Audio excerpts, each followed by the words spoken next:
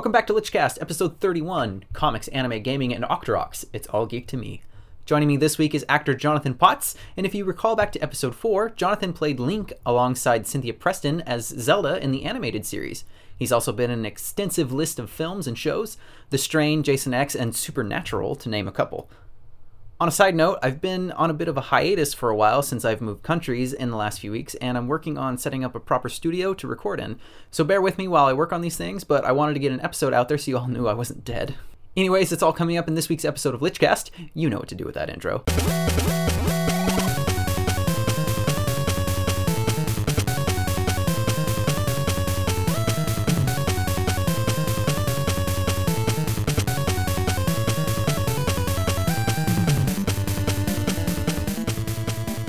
Lichcast. Excellent. Anyways, are you ready to go here? We can just I'm ready to go. Jump right into it. Yep. All right. You start. Will do. Hey, everybody, welcome to the show. My name is Aaron, as usual, and joining me this week is the, should I say, illustrious Mr. Jonathan Potts. Yeah, welcome to the show, illuminating. Illuminating. Thanks, pal. Thanks, pal. It's good to see you. Yeah, it's good to see you, too. So, Jonathan, you are an actor. You have done... I was actually looking at your resume the other day because you came up in conversation because I said I was doing this, and they're like, oh, what does he do? And so I'm like going down the list, I'm like, he does this and that. I'm like, you have a huge resume. You've got a lot of stuff going on there. Yeah, I've been at it. I've been at it for quite a while. You're right. I actually did an interview with a woman from Colorado, and she says your resume is quite extensive, but. You know, that's just typical of a lot of, working actors that, sometimes people think, yeah, I think I know him. He's a little familiar. And then they look at the resume and they're like, wow, like he's worked a ton. It's because, I'm just a working actor and I've been at it a long time, so it just adds up over the ages. Well, if you look Jonathan up on IMDb, you go down the list, you'd probably be like, I've seen that, and I've seen that, and I've seen that, and I've heard of that, and I've heard of that, and I'm not sure about that one, but it sounds cool, and Right. Yeah, exactly. Well, a little bit of backstory here. Back on, I think it's episode 4, I had Cynthia Preston on the show, who is a friend of yours, and you guys did The Legend of Zelda together. So I had her on as, the voice of Zelda, and now I have the other side of that coin as you as the voice of Link. Sweet. So I did her episode was called "Excuse Me, Princess," and I think I'll actually flip that one and call this one "Way to Go, Hero." That's right. I was going to say she stole my line. Yeah. Well, it was just a nice little flip back and forth there. Had I known actually at the time, I could change the name of the episode, but I didn't know that I would get this chance. So right. No, keep it the way it is. Yeah. I actually saw Cynthia. What was it? 2 days ago. Oh, I went by to sign some more pictures. Oh, cool. For her because she wanted to give an autograph picture to some fan, so I swung by her house and signed that for her. So that's awesome. She's a good lady. She's awesome and wonderful, and she got me. Well, when you were gone, but the last day at the convention we did, she gave, as a thank you from you guys, gave me a little stuffed Squirtle. And tipped me quite well, and I was not expecting that. It was pretty awesome. Yeah, very good, very good. And I believe that was from both of you, so thank you for that. You're quite welcome. Yeah. So, anyways, yeah, it's great to have you on the show. You, like I said, you were the voice of Link on Zelda, but you've done plenty of other things as far as the I guess geeky side of stuff. You have been on The Strain in recent memory. You have done Jason X and. Which I didn't know too when you brought that up in the panel that we did. Right. Pretty awesome. Actually, here, let me I'll bring you up on IMDb real quick because I should just go down this list and count off the things. Be like, yep, that fits into the show. But you've done some other cartoon work and stuff as well. So anything? Yeah. I don't know if you're allowed to talk about the stuff you're working on right now. Or...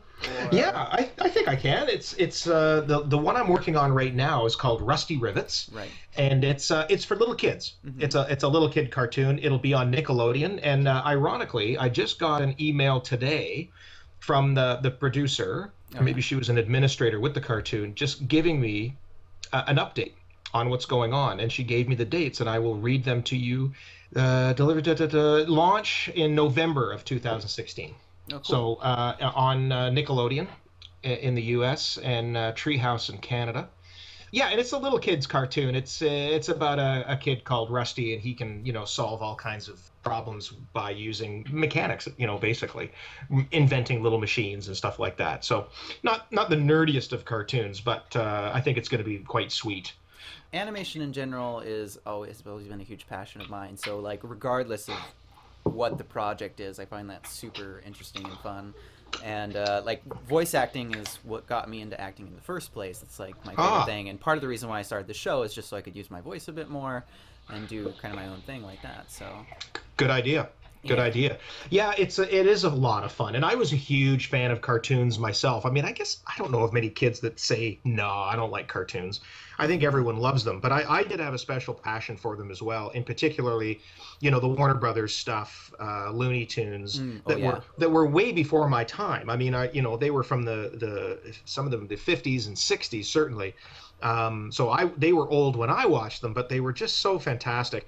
And even the stuff that's being done now is unbelievable. The features that are being produced, and believe me, I wish I was in on them. If I could get into one of those big, Disney or Pixar things, that would be a thrill of a lifetime for me. Oh man, it would be huge. But I'm a fan of cartoons as well, and I enjoy doing all of them. Oh yeah, I would kill to be in anything really, but if one of those big Pixar shows or something like that, or I've always wanted to do like anime dubbing and stuff too. I think that would be a lot of fun. Well, I did do a ton. In fact, I was one of the early guys in on that. I think I may have told you that I was when Sailor Moon was being done by DiC. Well, DiC was the company that did. Yeah, DiC was the company that did Legend of Zelda and Beverly Hills Teens that I was in. That was my first cartoon. Yeah. And when they got the gig to dub all of that Japanese stuff, I got the call because I was sort of their guy, because I did the young teenage thing. So I went in to do Tuxedo Mask. But they didn't like it. I mean, I did an episode or two, and then they recast me with, I think Rino Romano may have done them after me, or maybe Reno was first. I honestly don't remember. But they went through Reno and then they went to Vince Carrazza, I believe, and then Toby after that. But I did that, but even before then, there was a company that did this. It's called a Rhythmoband is the technique, and it was very technical. Mm-hmm. So if you can imagine, if you put on a movie projector and it's just a white screen, so you're looking at the bright white light. Well, imagine that screen is long and thin. So it's 2 feet wide and it's 10 feet long, mm-hmm. and it's in front of you in a dark room. And what they literally do is they had a person write in cursive on empty film stock so that the film is actually running sideways and it's all blank. So they write cursive and then it runs across the screen, and when it hits the left edge of the screen, or let's say a line, that's when you pronounce those words. And that's how those cartoons were done. Mm-hmm. So you had to read the Rhythmoband and move your lips and say the words as it was crossing over that line. So they timed it best they could to try and match English to the Japanese. But I did some Japanese feature films, like live action feature films that way. Yeah, I did. There was a French-Canadian TV series that I dubbed into English, all on the Rhythmoband, and it was the kind of thing that was it was a real technical skill, and it was really hard to do. So by the time Sailor Moon came along, and what was some of the other ones I did? It would be in front of you, I think. What are the little cats? What were they? Samurai Pizza Cats? No, not that one. Before that, there was one, I forget the name of it, but that was all done with this Rhythmoband technique, and it was hard. You had to concentrate on what you're doing. It was much more difficult than doing like a Legend of Zelda, where we just had a script and it was more like a radio play where you perform it with energy. Come on, guys, we're gonna do it. You couldn't do that with the Rhythmoband because you'd say that and then they say, no, you're way out of sync. You got to slow it down and start here and make sure you finish here. I was like, oh, jeez. Yeah. So it was way more work. Did you mean the cats from Sailor Moon, or was there a show about cats that you? No. What was the little Hello Kitty? Oh, Hello Kitty. Yeah. Hello Kitty. That was my next guest. yeah, sure. So I wasn't a regular in that series, but I did do a couple of episodes of it. But that stuff was all done with a Rhythmoband. So did the episodes that you did make it to the actual airing episodes, or did they completely redo them with the new cast? I think they completely redid them, only because there's now maybe if I went to IMDb and put the credit in myself, but you won't find me in the credits for Sailor Moon. Oh, yeah. So I suspect they just redid it. Oh, okay. It wouldn't have been a big deal. It would have taken the next, like Vince, a half an hour to redo an episode, or 45 minutes or an hour, whatever it was. So it's not like it's a big deal to have someone come in and redo it. Right. Well, the fact that you even, were in that room and worked on that show, even though it didn't make it, like, that's a pretty big deal in the fandom community.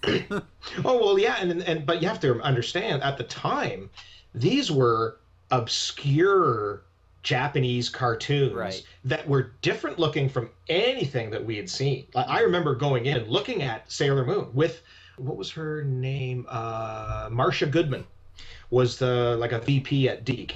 And when I went in to first do Tuxedo Mask, she's like, okay, this is this cartoon. It's really cool, and sort of doing the setup, and we watched a bit of it, and I was like, holy smoke, this is bizarre. Yeah. It was nothing we'd seen before, and I wasn't even sure if I liked it. I thought, I think it's cool, but is it? I'm not really sure. So when we were doing this gig, revoicing this for the North American market, essentially, I remember thinking, I don't know if this is going to fly. Mm-hmm. I don't know if American kids and Canadian kids are going to like this. There's a lot of that sentiment back then. Oh, of course, so when I got when I heard that I was replaced, it was like, oh well, it doesn't matter. Now, if I had known that, oh my gosh, it was going to be turned into this big deal where you'd go to conventions and make a lot of money and thousands of people would line up, that would have been much more pressure. But literally at the time, it was like, oh well, they replay, okay, whatever, some weird cartoon. So I don't think anyone had, other than maybe the people at DiC. Right. Because they knew how popular the cartoons were in Japan, I'm guessing. So they said, no, we've got to get on this bandwagon. Yeah, I'm guessing. Well, I think Sailor Moon was one of my first animes that I was introduced to as a kid. So like Sailor Moon, Pokemon, and Dragon Ball Z were probably some of the most early things for me, and which kind of spread out. And you can actually see in my background here, I got Goku and Vegeta. Right. But yeah. I've got some Sailor Moon stuff floating around here somewhere, and I've got some of the original Tokyo Pop comic books as well, not the mangas, like the actual Sailor Moon comics, which has still to this day, in my opinion, some of the most beautiful manga art that exists. But yeah, and I actually tried to rewatch Sailor Moon recently, and it's a little rough. It's not, but they did they remade it recently, and or I don't know if it's a remake or if Sailor Moon Crystal, if it's like a continuation. I'm not sure. I haven't sat down to watch it, which might be sacrilege in the fandom community, but I've heard it's very good. Right. So. Right. I just remembered that I did some Beyblade.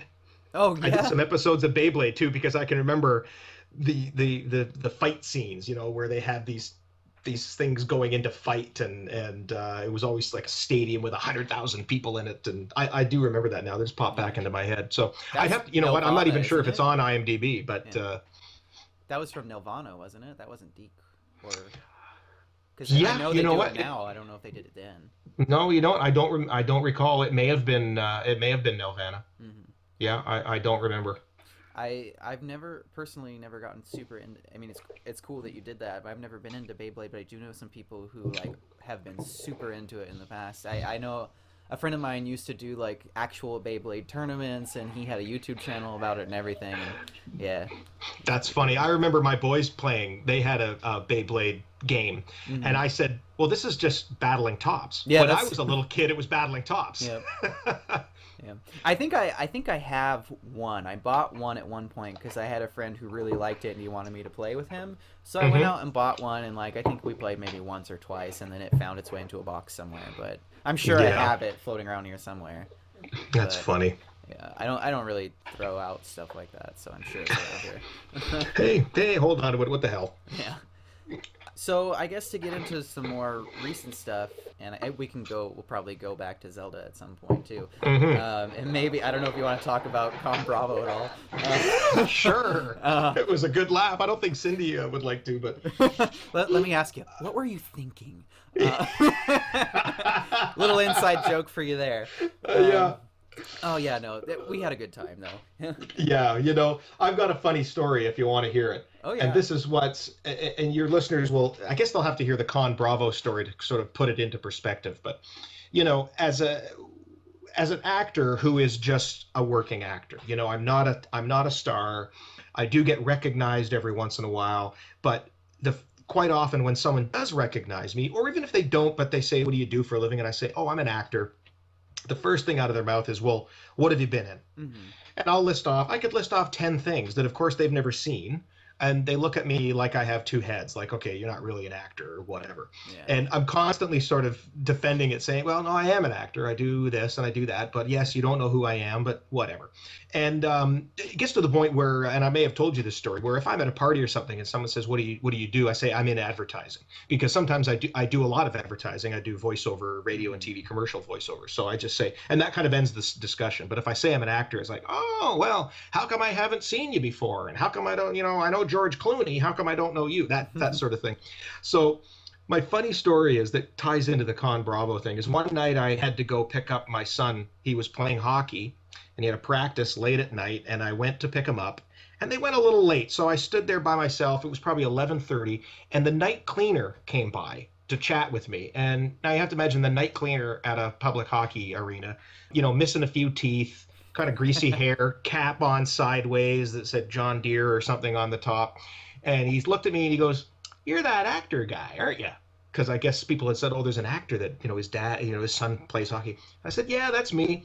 And he proceeded to tell me about how acting was a terrible profession and that he thought of getting into it. But he told me, he said, there's no career there, though, right? And I automatically just laugh and go, yeah, you're right. It's very tough. And then I'm like, wait a minute. The night cleaning guy at a hockey arena is telling me like that he avoided the pitfalls of a crappy career and went with night cleaning at the arena. But that's the kind of abuse that actually happens. Like people say incredibly rude things, even though they're not meaning to. They just like, it must be tough being a failed actor because I'm not George Clooney. Yeah. So the Con Bravo thing, and I said this to Cynthia, so that your listeners understand, Cynthia and I went to this, we were invited to this Con Bravo thing. The coordinator thought that we would be quite popular, and we thought, well, why not? We've never done one before, and we're willing to give it a shot, and maybe there's some people that do want to meet us. So we did it, and it turns out that wasn't true at all, that no one really cared, that the crowd was a little young, the cartoon was too old, and they were all a lot of cosplay kids, so they were more into gaming and dressing up than actual cartoons. Mm-hmm. So it was fine, but at the end of the night, as we were sort of going to the bar to drown our sorrows, a conventioneer came up to us and said, "I have a question for you." We said, "Yes." He said, "What were you thinking?" And we both kind of paused and thought, like, well, what do you mean? What were we thinking by coming to the convention? He couldn't mean that. He must mean, what were we thinking when we did the cartoon? Well, it turns out he meant, what were we thinking when we did the cartoon? That it was a terrible cartoon and that it was sort of offensive to the gamers, that it had nothing to do with the game. And we're like, oh, that's perfect. That was the perfect end of the evening. It was much like the night cleaner saying, there's no career there. We're like, yeah. So Cindy and I went to the bar and had a few drinks. I find that sentiment so funny about that too, is because like, yeah, sure, maybe now it's kind of a hokey cartoon, but like if you, at the time, all cartoons were pretty much just like that. And Zelda, I mean, the first Zelda did really well, but it didn't have quite the cult following that it does now. So it's like, at the time, it's just like, oh, cool, they made a Zelda cartoon.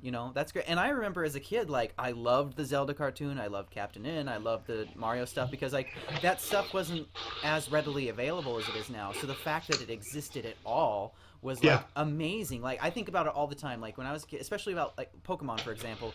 Pokemon now is fucking everywhere. You can't go into a game store, a toy store, a mall. Like, you find Pokemon stuff at stores that are not even like Claire's and stuff like that. You can go in and find Pokemon stuff. When I was a kid, like, you'd be lucky if you could find anything at Walmart or anything like that. Like, right now, like, then there was a set run of toys, some very specific things. Like, they had some plushies, they had some bouncy balls, maybe a board game or two, and then there were the games, and that was it. Like, now there's socks, there's clothing lines, there's toys of all kinds, there's board games, there's a million different video games and spin-offs. Like, there's so much more to this IP than there used to be. And like back then, when it came to like quote-unquote nerd stuff, there wasn't a lot to do with it. And if you found anything, like, it was amazing. I remember being in a store one time as a kid, and I found Donkey Kong Country socks. It had Donkey Kong and what's the swordfish's name? I can't think of his name right now.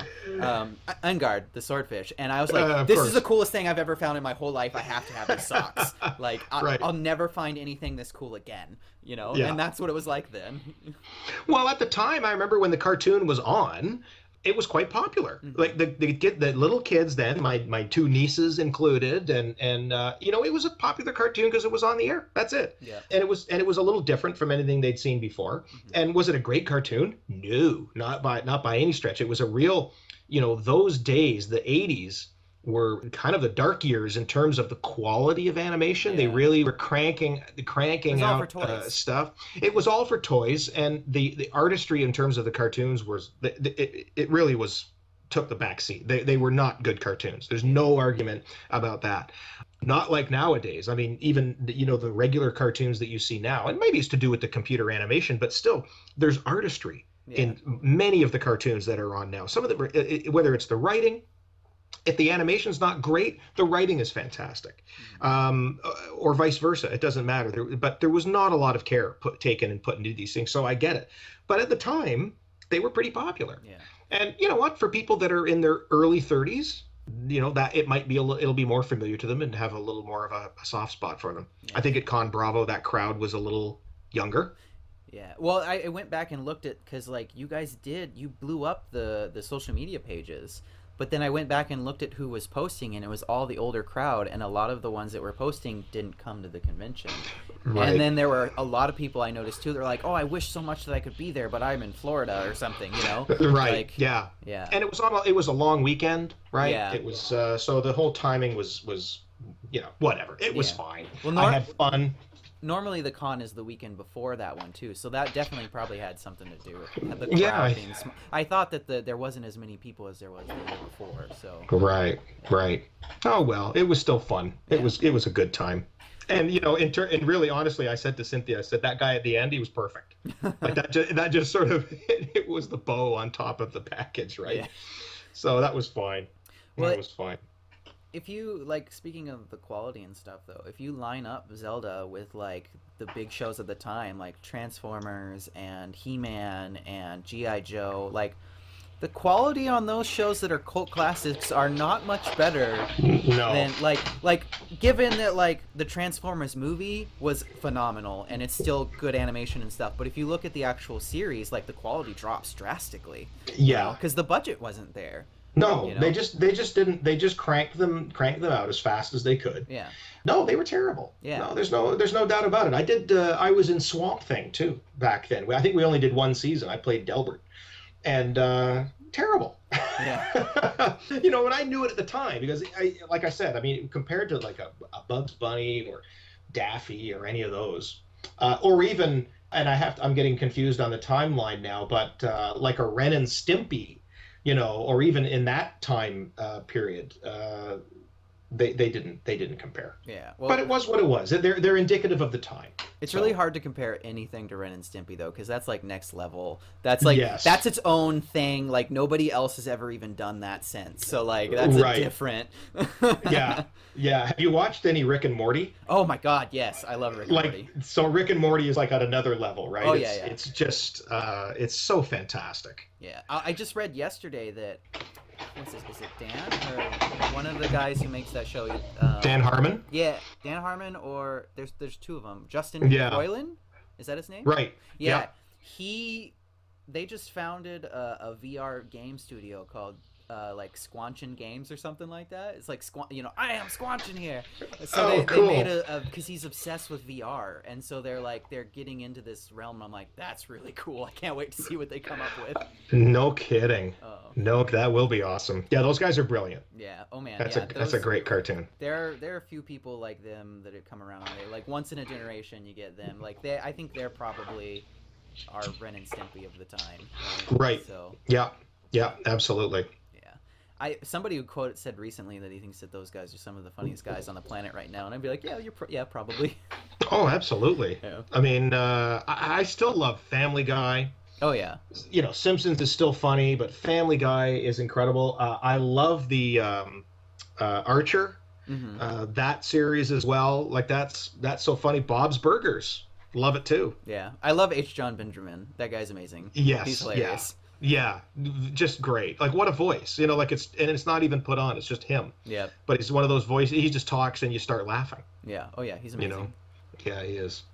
I wanted to mention again for this probably last bit about quality of animation, but I went to rewatch Thundercats recently, and it's brutal to watch. Like, it's pretty rough. And so, like, I guess on the final note of the whole, like, oh, what were you thinking on that show? It was so bad. It's like, yeah, everything was bad back then. Well, that's it. But that's it. But given it's produced a lot of, like, they remade Thundercats recently, and it was phenomenal. Like, it was really well done. And I mean, cool. I still love all these old cartoons and stuff too. Like, there's a special place in my heart for, you know, Thundercats and all these shows, and, you know, the characters that everybody hates, like Snarf, Snarf, Snarf. Well, I know, call the Thundercats. And I guess I have an affinity for characters that people hate. Like, I love Snarf, and I love Slimer, and I love these characters that nobody else does. Right, that's funny. Well, you know, do you, just as you maybe think of this, do you remember, it's before your time, but Thunderbirds? Yeah, oh yeah. Remember Thunderbirds, the spy thing? Yeah, now that show, I can remember watching that because it was a little before my time. Like, I remember, and it's funny, I'd completely kind of forgotten about that cartoon until I saw it online or someone talked about it, and I was like, oh, wait a minute. I remember watching that with my dad. It was the only time I ever watched a morning cartoon, quote unquote, show with my father, and he got quite a kick out of it. And it was puppets, and they were crudely done. Like, it wasn't, you know, it was a puppet show, but boy, I remember loving it.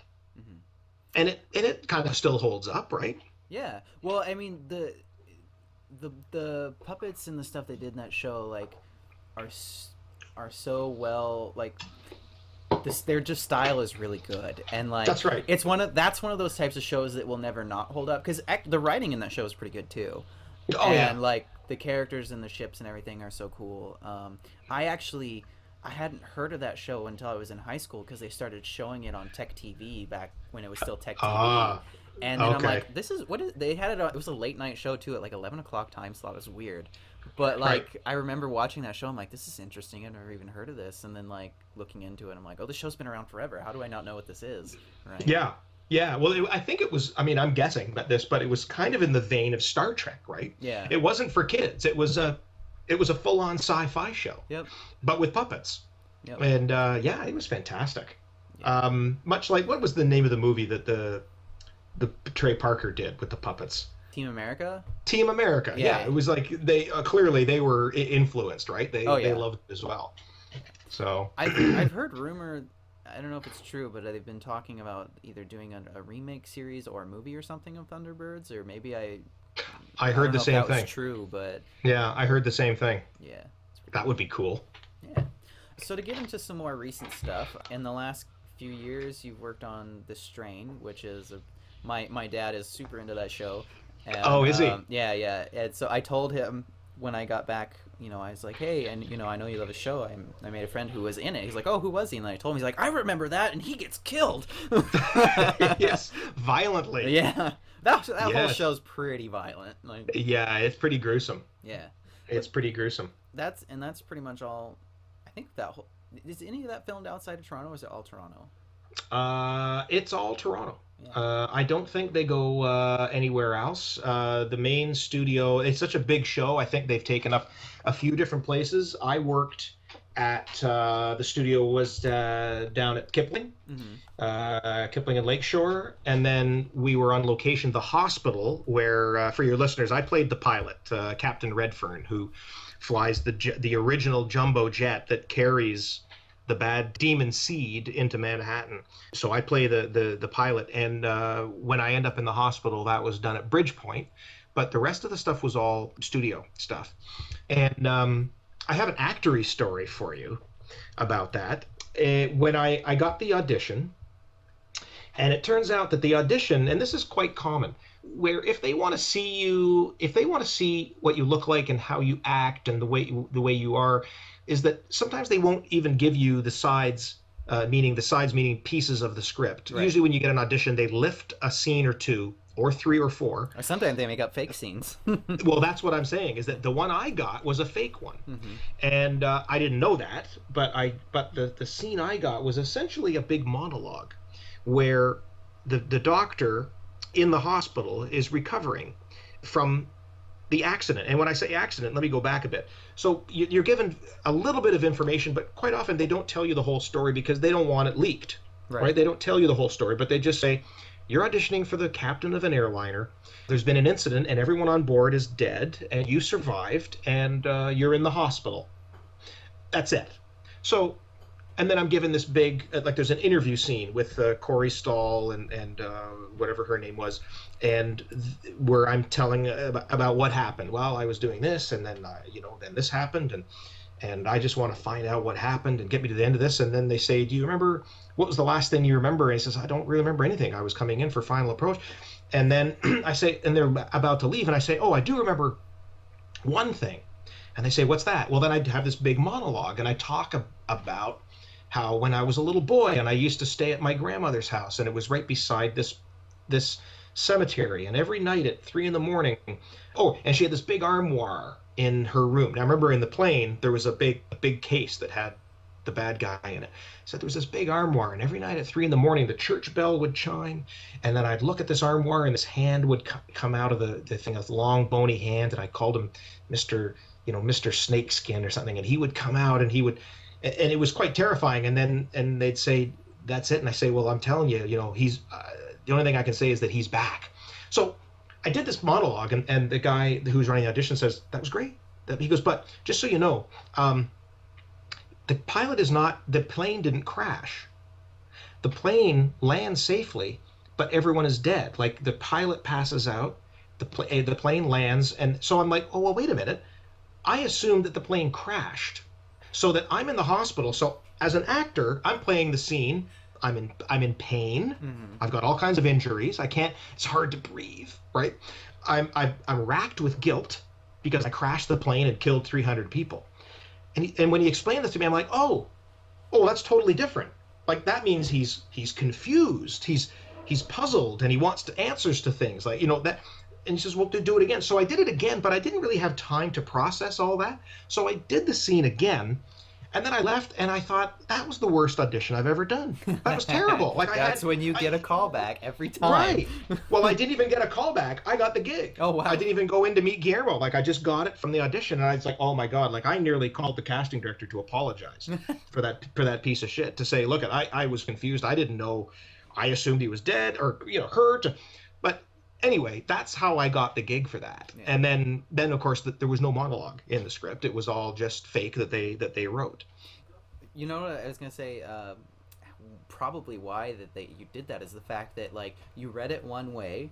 They're like, okay, it's actually like this, and then you're like, oh, immediately get it and flipped it, and then they see that whole range in one go, and they're like, this is our guy.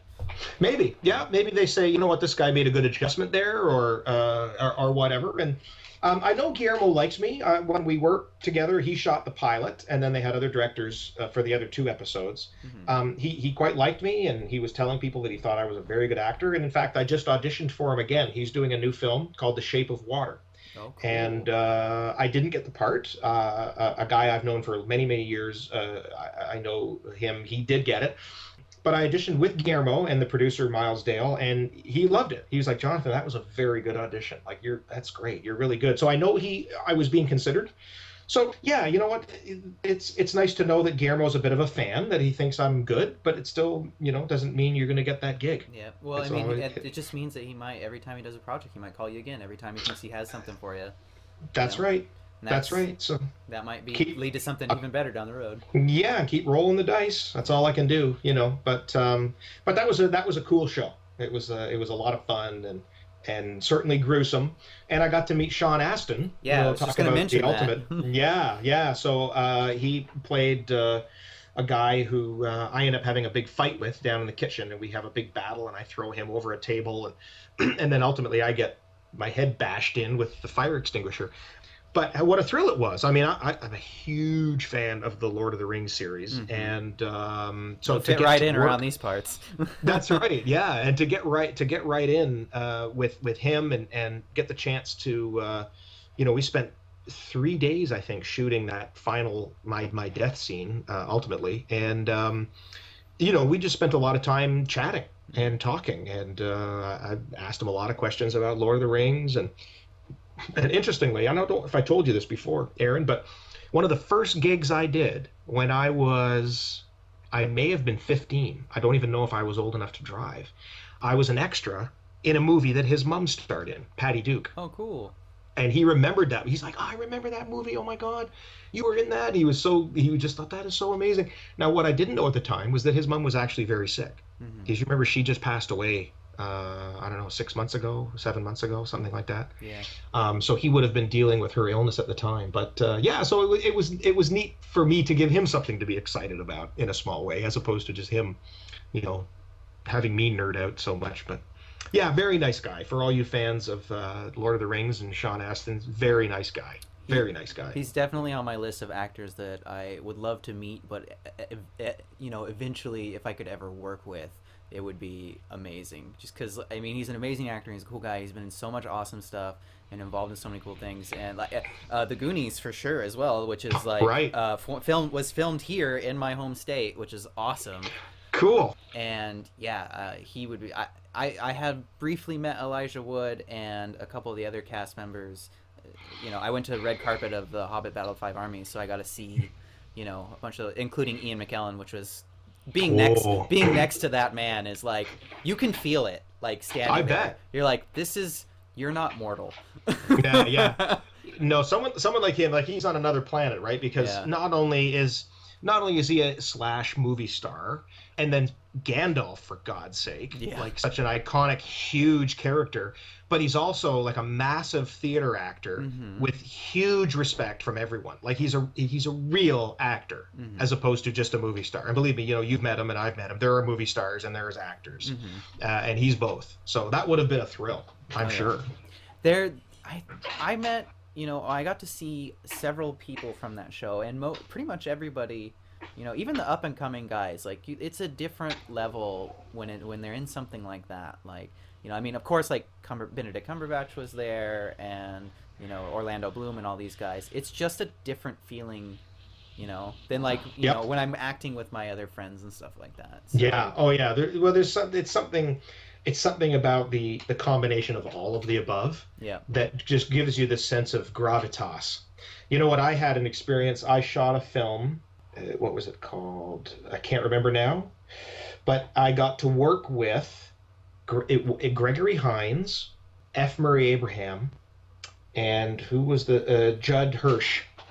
So there was those three guys in one room, but I remember being in awe of F. Murray Abraham because when I was in theater school, I also took a film class, and we watched Amadeus in that film class. And I remember watching that film and just being blown away by F. Murray Abraham. Like, he was head and shoulders above anything I'd ever seen. And I just remember thinking, oh my God, that guy is so good. And he's good in everything since. So when I got to meet him and I had to work with him, that was probably the most I'd been, not intimidated isn't the word. I wasn't intimidated, but kind of in awe. And he's not a big man. He's the same size as me. He's not a big dude, but I'll tell you, man, when the cameras rolled, holy shit, he was like 7 feet tall. Yeah. Just I've heard the same thing. Friends of mine that worked with Russell Crowe said that when after action, he just becomes this monster of an actor. Like, something happens where you're just like, oh my God. And I don't have that. I certainly don't now, unless if I was to luckily get some really awesome role in some big movie, that you would begin to take that on. But that's what you need. Like, you need a career of doing massive, awesome roles, and then it just becomes a part of who you are. And it's kind of hard to explain unless you've seen it. And it sounds like you've seen it. Like, you've been beside him. You've been beside Gandalf, and you're like, wow. Yeah. Well, you can feel, it's like you're Gandalf, but you're more than that kind of thing. Like, yeah, it's. Oh yeah. You can feel everything about him. Yeah, a buddy of mine who is his name Nelson Ferrara. He's a post-production sound supervisor, and he has a sound company called Sound Dogs. And he was in a facility once, and he said Nicole Kidman came walking in, and he said the air went cold, like not in a bad way, like, but he just said everything froze. Like, she was tall, stunningly gorgeous, movie star, had high heels on, but he just said she was unbelievably awesome. And she's a great actress too. Yeah. But he said, yeah, it was incredible. There's something about some movie stars.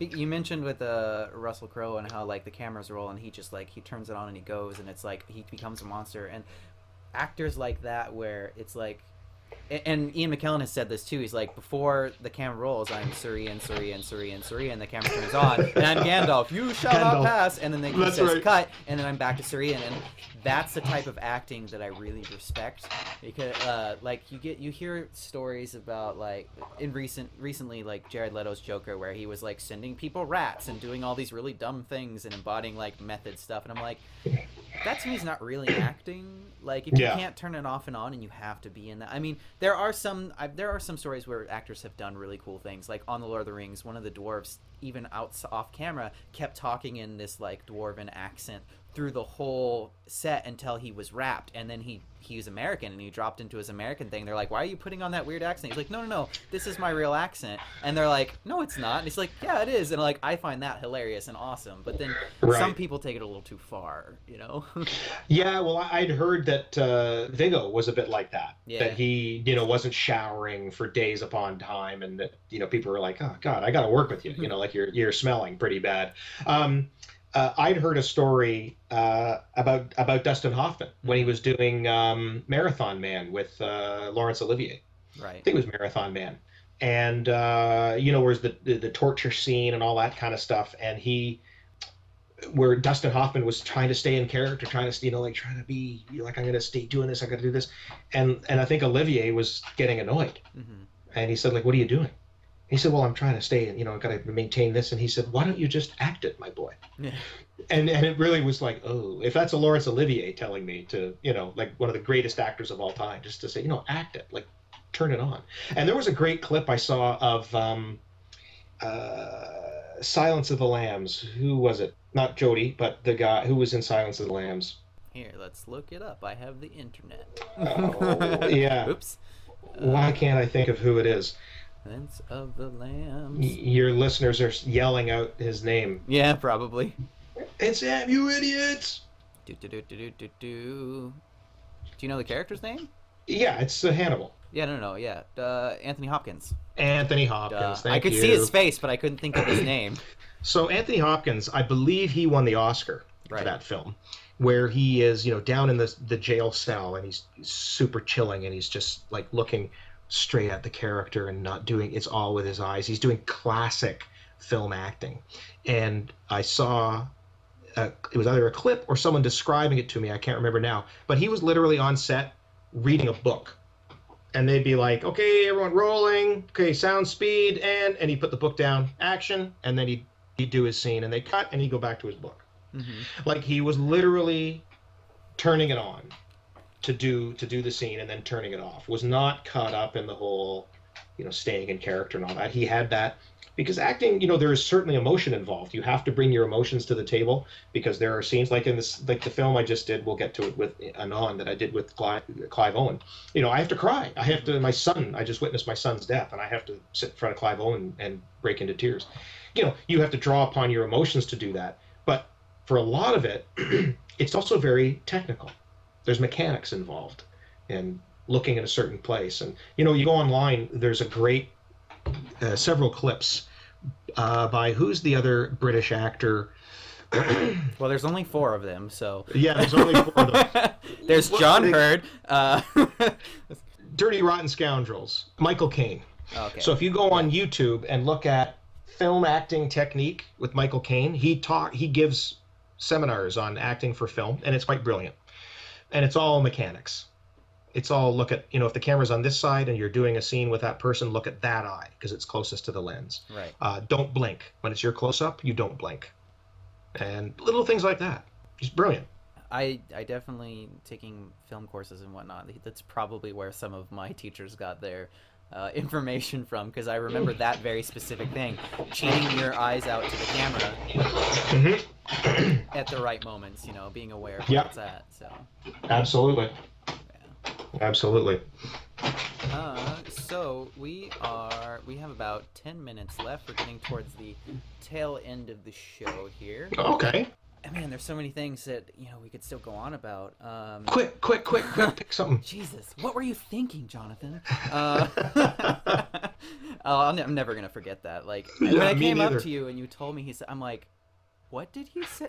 What did he say to you? Yeah, he's like, excuse me, I have a question. And we thought, oh, he's gonna ask, how did we get into voice acting or whatever. He says, what were you thinking?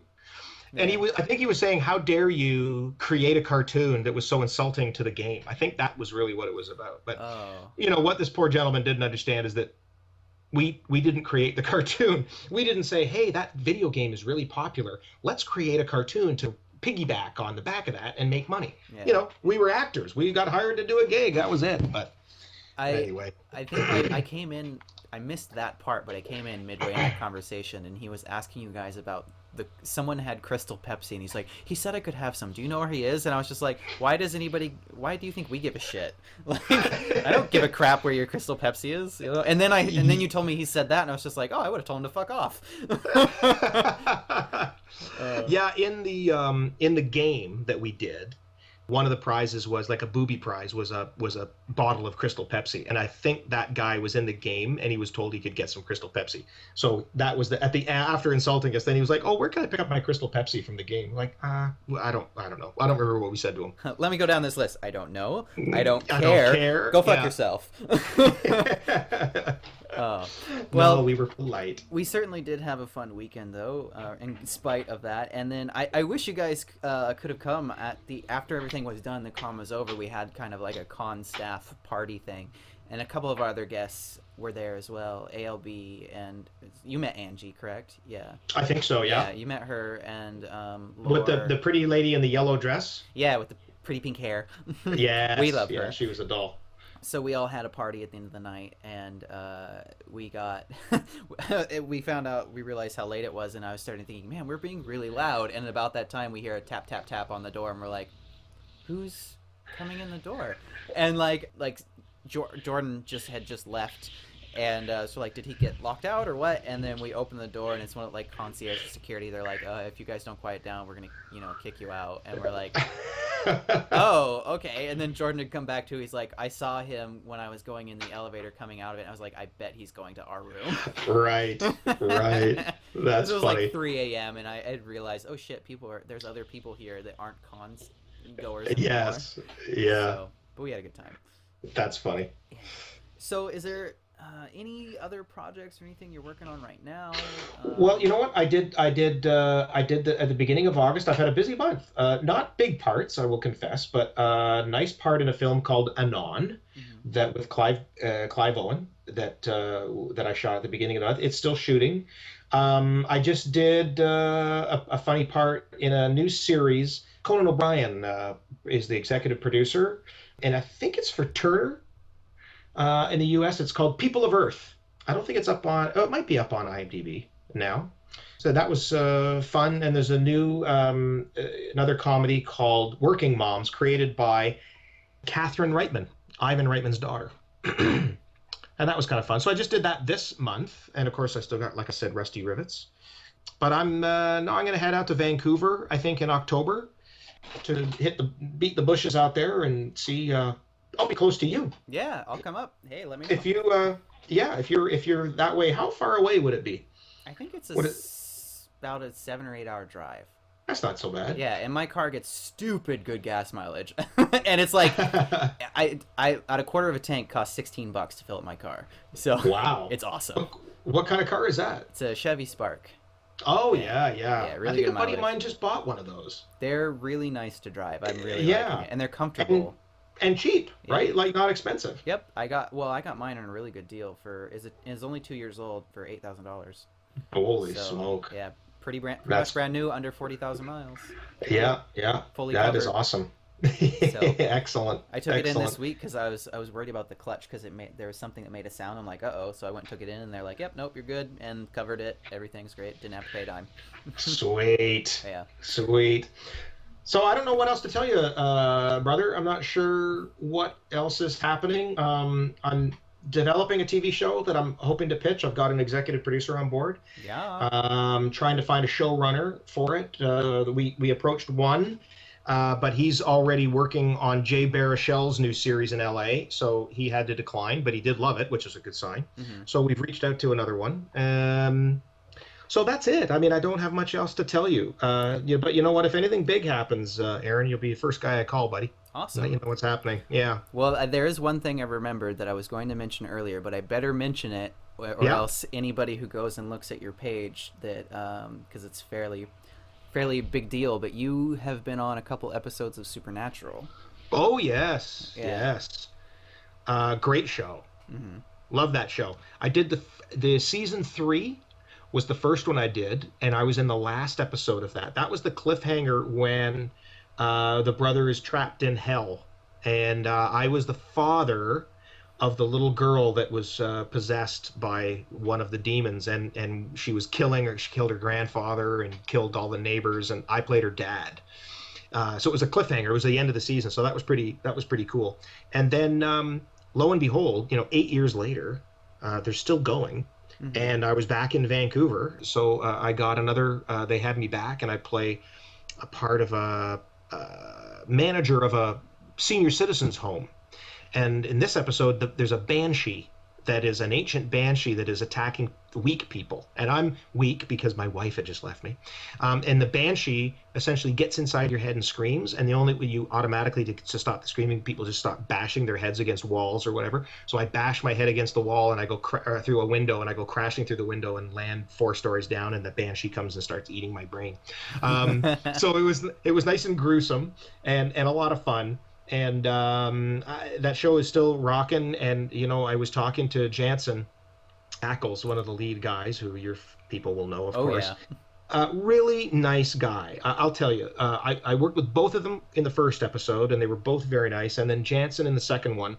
And he remembered me, which was fun. And we sat down together for quite a while and chatted about being fathers and what it's like, being in the business. And he talked about how, the challenges for him being a wealthy man and trying to raise normal children. And he was very honest and candid and knew that he had, that it was a difficult thing. It was a challenge to raise kids unaffected when you essentially have enough money to buy them whatever they want. Right. And but he was raised, in a normal family. He said his dad, I think, sold aluminum siding or something like that. But just a really nice, normal guy. Yeah. The fans would be nice to know. And he said that, interestingly, when we talked about how the show's been going so long, it's been 11 seasons now, and he said, well, you know what did it? He said it was Netflix.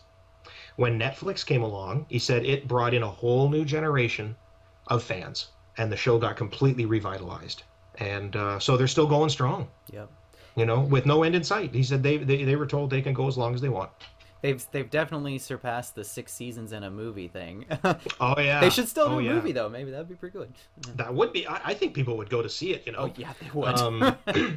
I don't know if you watch the show. I don't watch it anymore. But when I was shooting my episode back in almost a year ago, back in October, they were still giddy with excitement from shooting an episode. Just the one or maybe 2 before that was entirely... It's got to be a fun show to do, like. Well, it was, but this episode was shot entirely from the car's perspective. Oh, that's I said, interesting. what do you mean? Yeah, he said, yeah, you don't see anything except what happens in front of the car, from the car's perspective. And he said it was awesome. So I actually may try to look that one up and try and find it on Netflix, because that just sounds like it was so cool. Like they got to come up with some interesting ideas, right? After 11 seasons, the well's getting pretty dry, but boy, that's so creative. I think that's awesome. I've only ever heard good things about working with that crew and those guys, so it's good to know again to reinforce that those are cool dudes to work with. So absolutely, and the crew is pretty much the Keys are pretty much the same guys they started with. They're like a family. Yeah, and they love each other, and they're good. Oh my God, they're like finishing each other's sentences practically. They're a very well-oiled machine. So it's a nice little gig they got going there for sure. Yeah.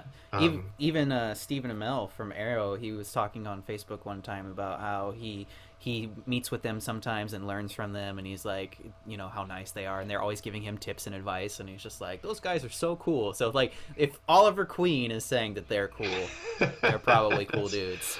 Yeah, they really are. They really are, which is nice, because they could, let's face it, they could be dickheads. Yeah. 11 seasons, they got the world by the pants, and just to be that good looking, they could be arrogant dickheads. Even if they were plumbers, they could be idiots for that being that tall and good looking. But no, they were nice chaps. So if you find yourself, like you said, you're going to Vancouver, if you find yourself either on that show or any of the CW stuff, especially The Flash, if you find something in if you get on The Flash, that'll be 3 people I know that have been involved in that show. Cool. Yeah, okay. which is pretty okay. awesome. Well, my mind just blanked. Tom Cavanaugh, he's on The Flash, I think, right? Isn't he the doctor, the scientist doctor? Yes. Or is he on Arrow? Wells. I think he's on The Flash. Cavanaugh. Yeah, no, he's Dr. Wells. Well, on right. Flash. He and I used to work at the Keg together. Yeah. Years ago. And in fact, he went to university with my wife. So I've known Tom. We did a commercial together before he got Ed. That was his big break when he did Ed. And I haven't spoken to him since because he's a big star now, but he works nonstop. But he's also a very nice guy. Yeah, he's actually The Flash is my favorite superhero of all time, but he, as far as that show goes, my favorite part of the show. Oh, really? Yeah. That's cool. Yeah, especially after they, spoiler alert, they brought him back and all those different things went on. But right. Yeah, he's cool. I like him a lot. But hey, if you ever run into him, be like, hey, I know a kid. He's got a podcast. I absolutely will. I absolutely will. I know kidding. That's a long shot, but hey, you never know.